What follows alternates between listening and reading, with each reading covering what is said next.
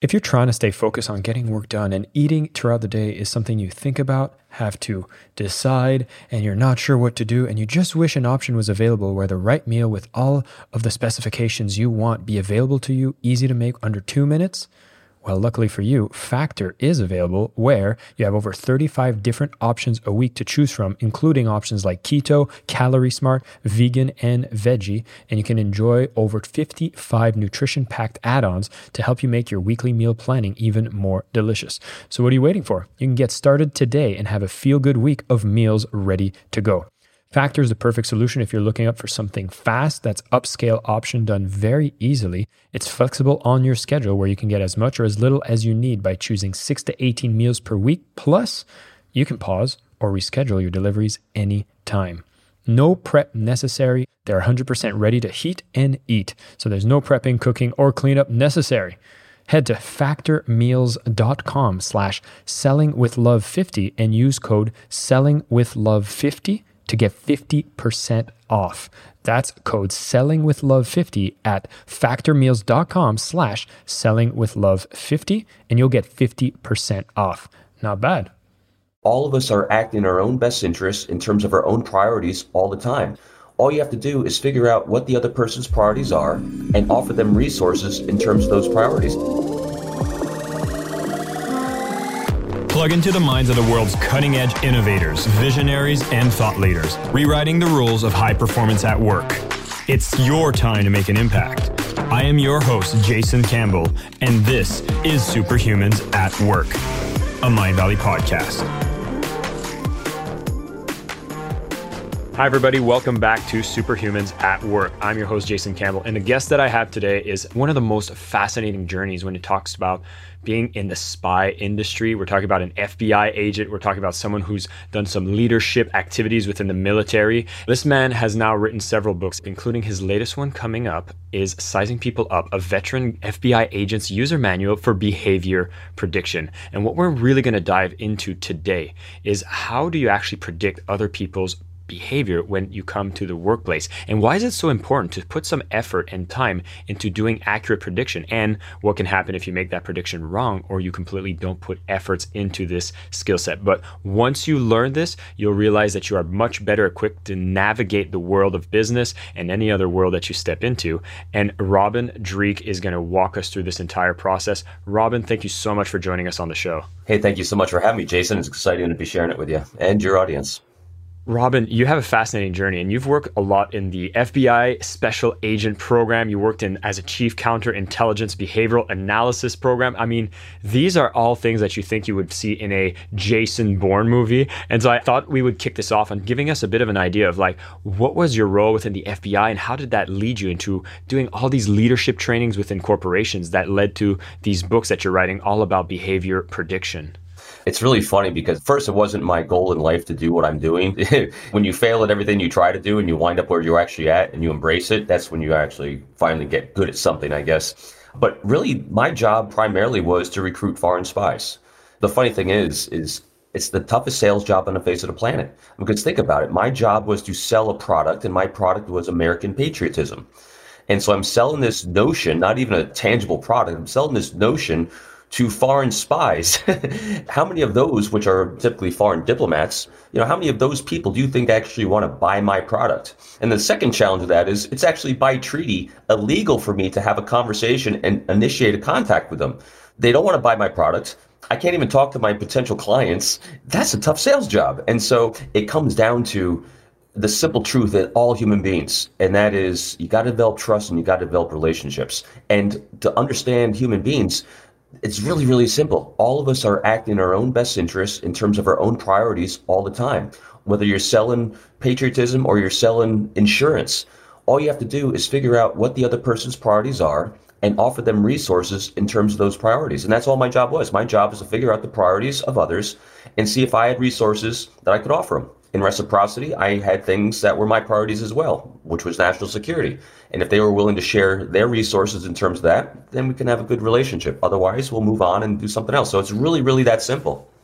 And it's fascinating because anybody who's listening to this is going, wow, okay, you had to do these kinds of ideas around behavior prediction. And if you did it wrong, I feel like there would be some very interesting consequences. So you've kind of learned these skills playing on hard. Luckily, in the diplomatic world and spy world, it's a gentleman's game. It's an educated kind of game. They call it the difference between playing chess and checkers. So I was at the chess level. Really, you're dealing with very intellectual, smart people that have been trained many, many, many years to do what they do to collect intelligence in our country. They're very good at it. And so my job was, how do you develop trust in a relationship with one of those types of people? Consequences generally are more, I think, economic than anything in our country and our own national security, because generally my job was to protect proprietary type information, whether it was confidential and classified or whether it's just research that a company spent billions of dollars putting together from some foreign actor getting it for a dinner and a movie or something as simple as that, or a fine bottle of wine. So my job was to make sure that our infrastructure, economically, militarily, whatever it is, was not compromised by foreign actors that do not have our country's best interests at heart. Wow. So let's dive right into how it comes to sizing people up in the workplace. So you obviously were doing it in a very sensitive area. I'd love to hear, what were you able to translate from your activities there in companies, and why was it so important for people to look into actively sizing people up? One of the assumptions I'd have is, are you just making judgments on people? How does this work? No, it's actually a fascinating follow-on to my last book, The Code of Trust. And what I learned about all human beings is that our genetic coding or biology from thousands of years ago is really, really simple and basic. Like I already said, we're always going to act in our own best interest because of safety, security, and prosperity that we're seeking for ourselves. And we're looking for clues from people around us. Do they value us? And do they want to affiliate with us? Because again, ancient tribal man or genetics are saying if we're part of a tribe, the likelihood of us passing our genetic coding to others is much higher than if we're not. And so our brain rewards us chemically when we're being valued in affiliation with other people. So dopamine is being released, serotonin, oxytocin in the bloodstream. Our pleasure centers are firing when we feel affiliated and valued by others. And so how do you do that? This is exactly what you do. When you seek the thoughts and opinions of others, when you talk in terms of their priorities, when you validate their thoughts, opinions, ideas, and priorities without judging them, and if appropriate, you empower them with choices. If you include one of those four types of things in everything you say or write, that entire conversation, that entire statement becomes about the other person, and their brain rewards them chemically for that. So the whole point of me doing this was so I could build true, honest trust, because I am anti-manipulation, I'm anti-subterfuge, no pretext, it's all straightforward, because if there's any sense of even slightest manipulation, whether real or perceived, you will never have trust and you'll never have a relationship. So for me, it came down to, why do you have trust? Because you need a good, healthy professional relationship. And that's not just whether you're trying to recruit a spy, working inside your own family with your kids or your spouse, or in the workplace. Nothing in life moves forward without a healthy professional relationship. My favorite statement I love is, you can have the greatest genetics and biology on the face of the planet, but without relationships, you might as well be a moron on top of a mountain by yourself, because you'll never move forward without relationships. So what happened was, I started understanding what other people were looking for in order to develop this trust by demonstrating that value and affiliation. And the more I understood that, wow, everyone's always acting in their own best interest for safety, security, and prosperity, once I started taking the time to understand what they thought, not what I thought it was, but what they thought was in their own best interest, I could now predict what they're going to do. And what's the purpose of predicting the behavior of others? Easy. That's so I can manage my own expectations of what can I reasonably expect you're going to do, so I won't ruin that healthy relationship with you. In other words, if I like you, which is a very subjective thing, if I like you, but I ask you to do something and you fall short of it, I'm going to have resentment, frustration, anger, all the negative emotions, and that relationship starts getting deteriorated. But now, if I take time to understand what I can reasonably expect you're going to do because I focused on you, you're either going to hit that bar I set, or it's going to be above. Now, the cool thing is, because I took so much time to understand you and what I could reasonably expect, if you fall short of that expectation, I now know it's because something went sideways in your life. Again, I don't get emotionally hijacked. I don't have resentment. I just become a resource for you. So it's about understanding the other person for the whole purpose of, yes, predicting behavior, but so I can maintain a great, healthy professional relationship with you.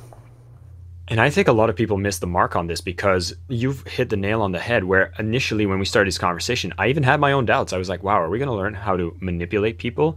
But the way you explained it, you're actually showing the most amount of love and care because you actually spend the time to understand them. And it doesn't go around. This one thing that keeps the whole conversation grounded is the assumption that everybody's doing everything in their own self-interest. And so even as you're demonstrating care, it's in your best interest, it's in their best interest, and it seems like it kind of lubricates the entire flow of communication and builds on that relationship. So I have these 3 core principles that I act by. And the difference between the means to the end, means goals are those things that are very tangible and very specific, like I want to sell this product, I want to get a promotion, I want to buy this new car. But realizing that none of those things will happen without the relationships first.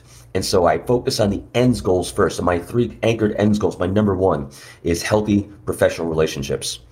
I will always ask myself before I engage with anyone, is what I'm about to say or do going to help or hinder a healthy relationship? Number 2 under that, open, honest communication with transparency, because you cannot have a healthy relationship without that open, honest communication with transparency. And my 3rd, and this is what you're just referring to, is I make myself an available resource for the success and prosperity of others with no expectation of reciprocity. So you become a resource for the success of others. And this is a leadership principle as well, because leaders are resources for the success of people around them. It's not even based on title and position. It's just based on this concept of inspirational leadership. And the key there is no expectation of reciprocity, because it's the right thing to do as a human being. Now, am I hopeful that they'll want to have a healthy relationship with me, and at some point in life, they might be a resource for my priorities? Sure. But there's no subterfuge with it. I'm completely clear on what my priorities are. I'm completely hoping they're honest and clear what their priorities are, and I will do my utmost to bring whatever resources I have or what are the relationships I have to bear for them in the things that they're trying to accomplish. As I listen to this, these all seem like amazing qualities that I'd love to bring in my own personality as I communicate with others. And I can see how if I operate from this paradigm, it allows me to have better relationships with my colleagues, which means projects get delivered better, faster, with no resentment and all of these things that everyone doesn't want to have in the workplace. I can see how I can relate to my superiors, as well as see how I could probably more than likely in the long term get some promotions and advance my career. And even as a company in a whole, everybody gets their needs met better because everybody takes time to understand each other. But I was going to say, the moment someone's looking to pick up a book or is listening to this podcast about behavior prediction and sizing people up, I feel like we're not at that level in our minds that this is the place that we're going to go. We're probably coming in from a place that's like, I'm having a frustration at work. Somebody doesn't understand me. I need to understand that person. Like, it comes sometimes from this place of manipulation. And so how do you get somebody to step away from that idea that when you go through these steps that you will learn to not manipulate, but to really shift into this higher level of consciousness? I would frame it as. It's pretty funny because it hits you like that. I believe I write for anyone at any stage of life, in the sense of, hey, if you want to use this and try to manipulate someone, go ahead, but it's going to fall flat, because every single principle in here has a check and balance to it, because the entire focus, there's not one thing that I write about how to achieve success, how to win, how to be better than anyone. None of that's in there, because none of that works. Your bosses, how to interact better with your bosses. Most people, when you first start a career anywhere, you're thinking the way to advance yourself is to make yourself look good. It's extremely self-centered. I was, hands down, when I first got to New York and my job was to recruit spies, I thought the way to advance myself was to be the best spy recruiter I could. And I was going to get the best cases. I was going to do the best job I could. And I was going to be brilliant. But that's not how you do it, because where's your team? Nothing in life happens without relationships. And so I was so focusing on self that I didn't realize in order to be successful at those means goals, those milestones along the way, you can't do it without that village. My last couple of years in the FBI before I retired, I actually stepped down from leading the team. I was the chief of our behavioral analysis program, and I went back to the street because I wanted to be closer to home for my kids in high school. So I was so grateful that, I was no longer running the team, didn't travel as much, and I was 5 miles from home. And I remember I went to my boss, my new boss at the time, and I said, hey, thank you so much for selecting me. It was a select position, very hard to get position that I got. I said, thank you so much. I'm at the end of my career. I'm no longer trying to make myself look good. Help me understand. What are your goals and priorities? Where do you see yourself in 5 years? He told me his goals and priorities, what he's trying to achieve. I said, fantastic. I'm going to help you get there. And oh my gosh, the entire world flipped upside down. It was the first time in my entire career I consciously flipped instead of trying to think in terms of making myself look good, I consciously thought about how can I make my bosses look good in terms of what they think is important. I became a resource for their success and prosperity. And all of a sudden, everyone wants you. I could do no wrong because I focused entirely on what their goals and priorities were. Granted, I knew what mine were, so I was always going to overlap. But it was that gold standard that all of a sudden, boom, life started getting easy. It makes me think of this fact that I was at a team retreat with Mindvalley, and we were all sharing stories of things that were happening within the leadership teams and the managers. And there's one person, as they were looking at everyone within their team and saying, like, who within your team is standing out as a potential leader within the organization? And this person, she basically said, I had this one person on my team after I did my one-on-ones with everybody, and everybody was saying, well, I want more of this, I want more money, I want more priority, I want to be more important, I want this, I want that. And that would be her standard one-on-one. She would sit with the people, and they would all systematically list all of the needs that they had to feel happier in the workplace. And as a leader manager, she was understanding that, okay, what can I do to help them understand how they can get there? And this was her process continuously until one person she sits with just said, I'm doing really good. I'd love to know how you can be more supported and what I can do, and doing exactly how you specified. And that person was the one that was identified as a potential new leader in the team, and almost brought this person to tears, understanding that, wow, one person understood that as a team, they can all support each other and came from a place of giving instead of a place of taking. And so why is it that so many people fail to understand this, which becomes so much clear if you look at it from 30,000 feet in the air? Of course, if you're going in and supporting your boss's priorities and aligning it, you're going to get recognized. Like, why is it so hard for us to understand that this is such a powerful tool? Sure. Again, let's go back to the genetic coding. When we're acting in our own best interest, we get some shots of dopamine going in the brain because we're doing things that we think are good for our survival.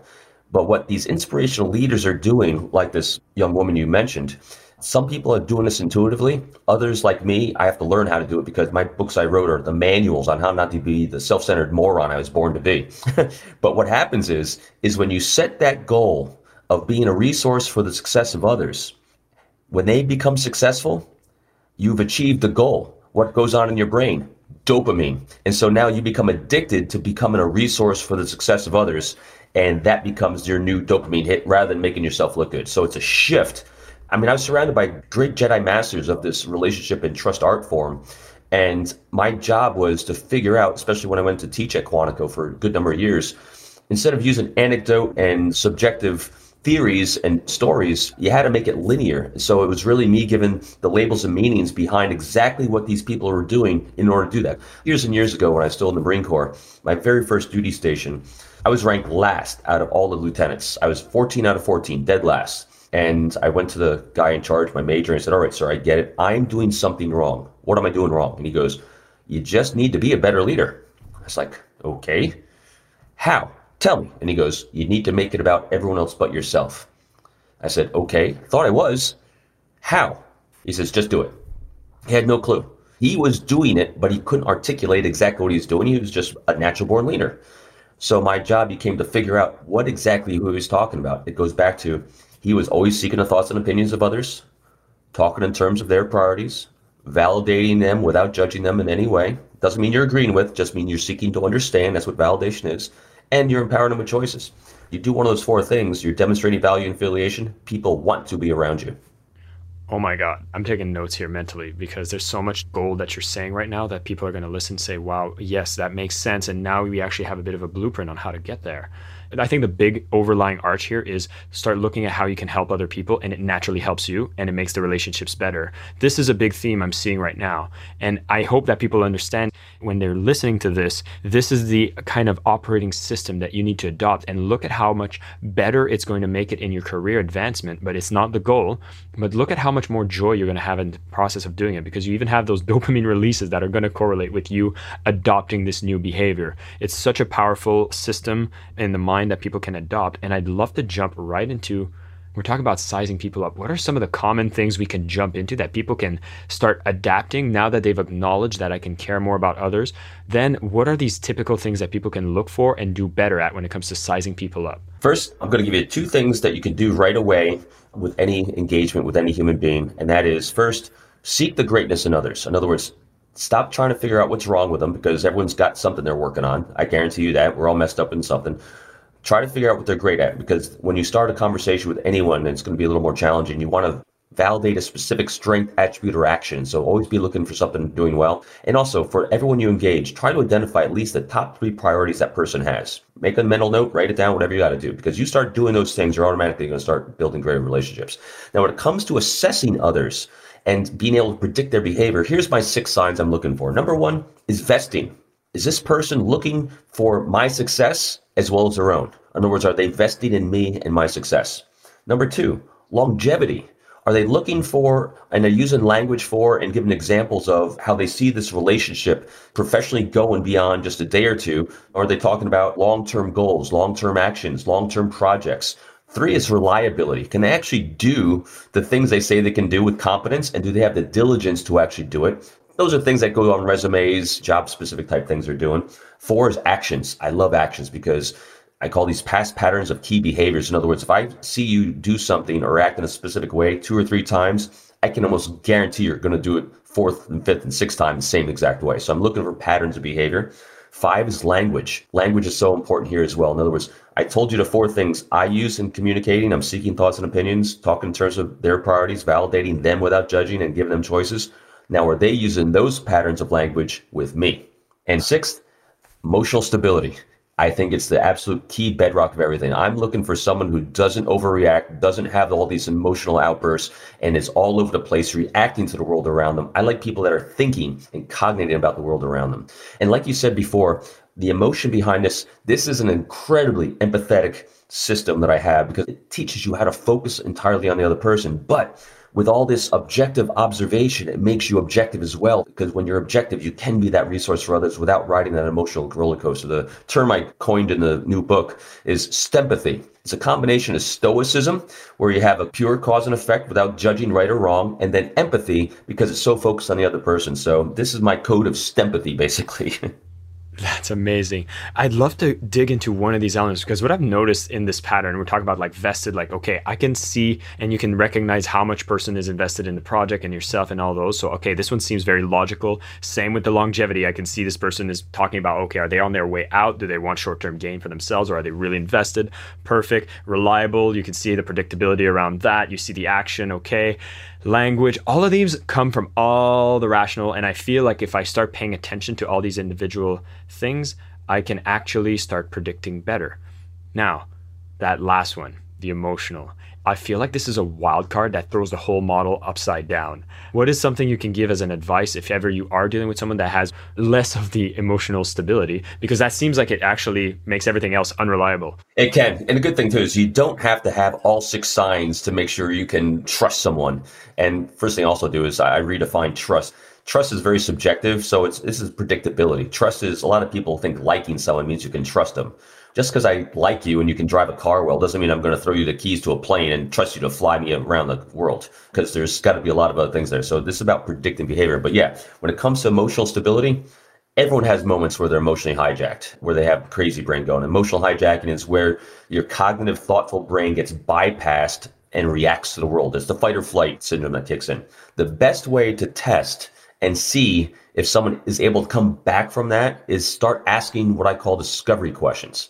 In other words, if I took time to understand what your priorities are, and all of a sudden you get emotionally hijacked, you get frustrated, angry or something, I then ask you, it's like, hey, okay, Jason, help me understand. You said we're trying to get to this point right here.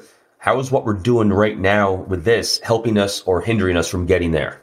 In other words, once I start engaging your brain thoughtfully again about what it is you're trying to achieve and get you thinking in terms of your actions towards that goal, you should be able to de-escalate pretty rapidly if you have that sense of cognitive thought.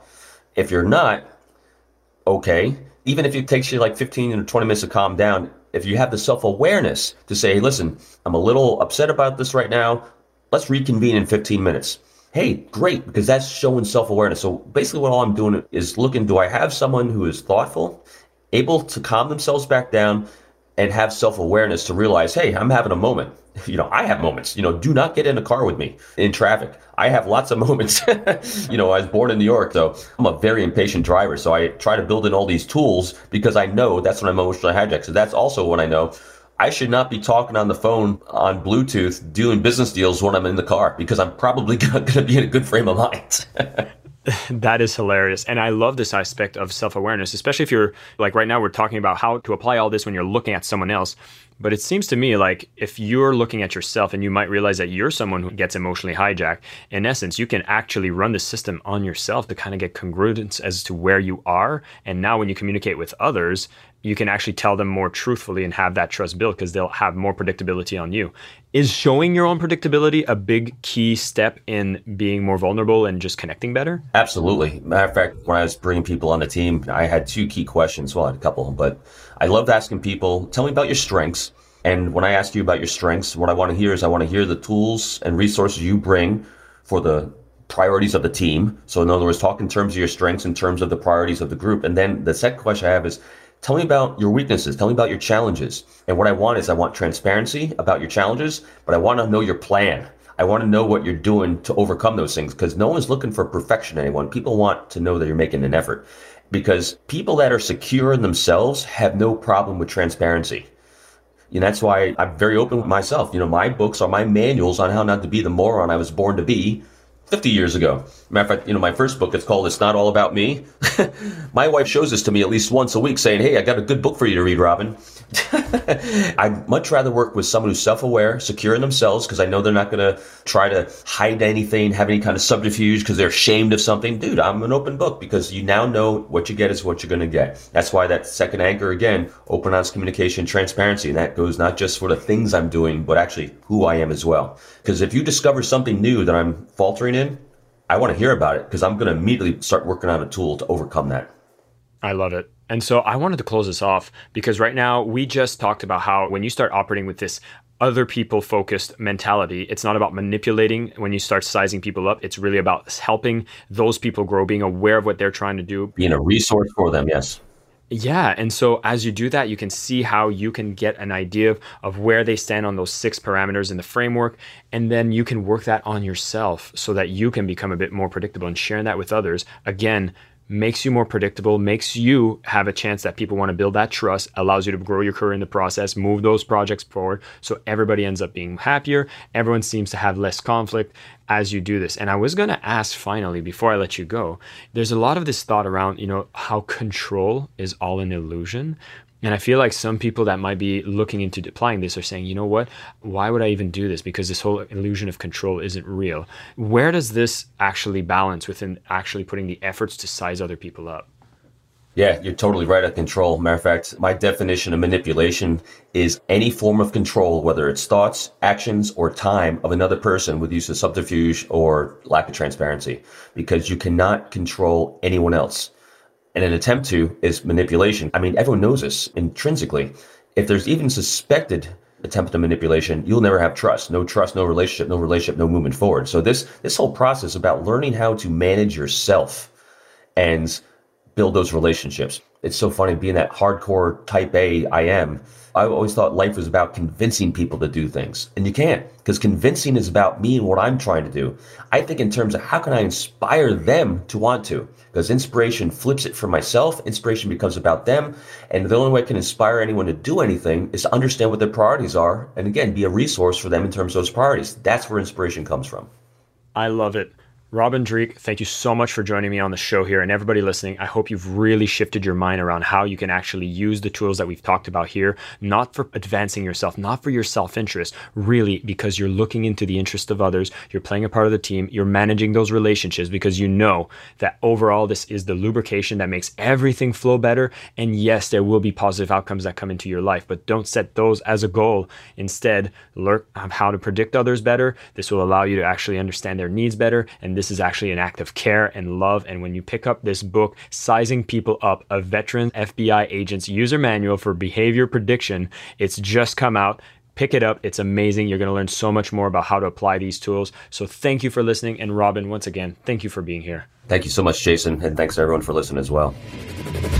Hey everybody, Jason Campbell here, and you just listened to this interview with Robin Dreeke. And make sure to pick up this book and look at all the literature that he has produced. It is amazing. And you've noticed that although you would expect this to be something about manipulation, it is anything but that. This man is teaching from a place of higher consciousness, and if you apply these tools, you'll realize that you will help yourself and you will help make the world a better place in the process. If you've enjoyed this episode, be sure to leave us a review and tell us what you liked, and share with any friends that need to understand this so that we can make the workplace better, you can make yourself better, and again, we're making the world better. This is Jason Campbell once again. Thanks for tuning in, and until next time. My name is Jason Campbell, and this is Superhumans at Work, a Mind Valley podcast.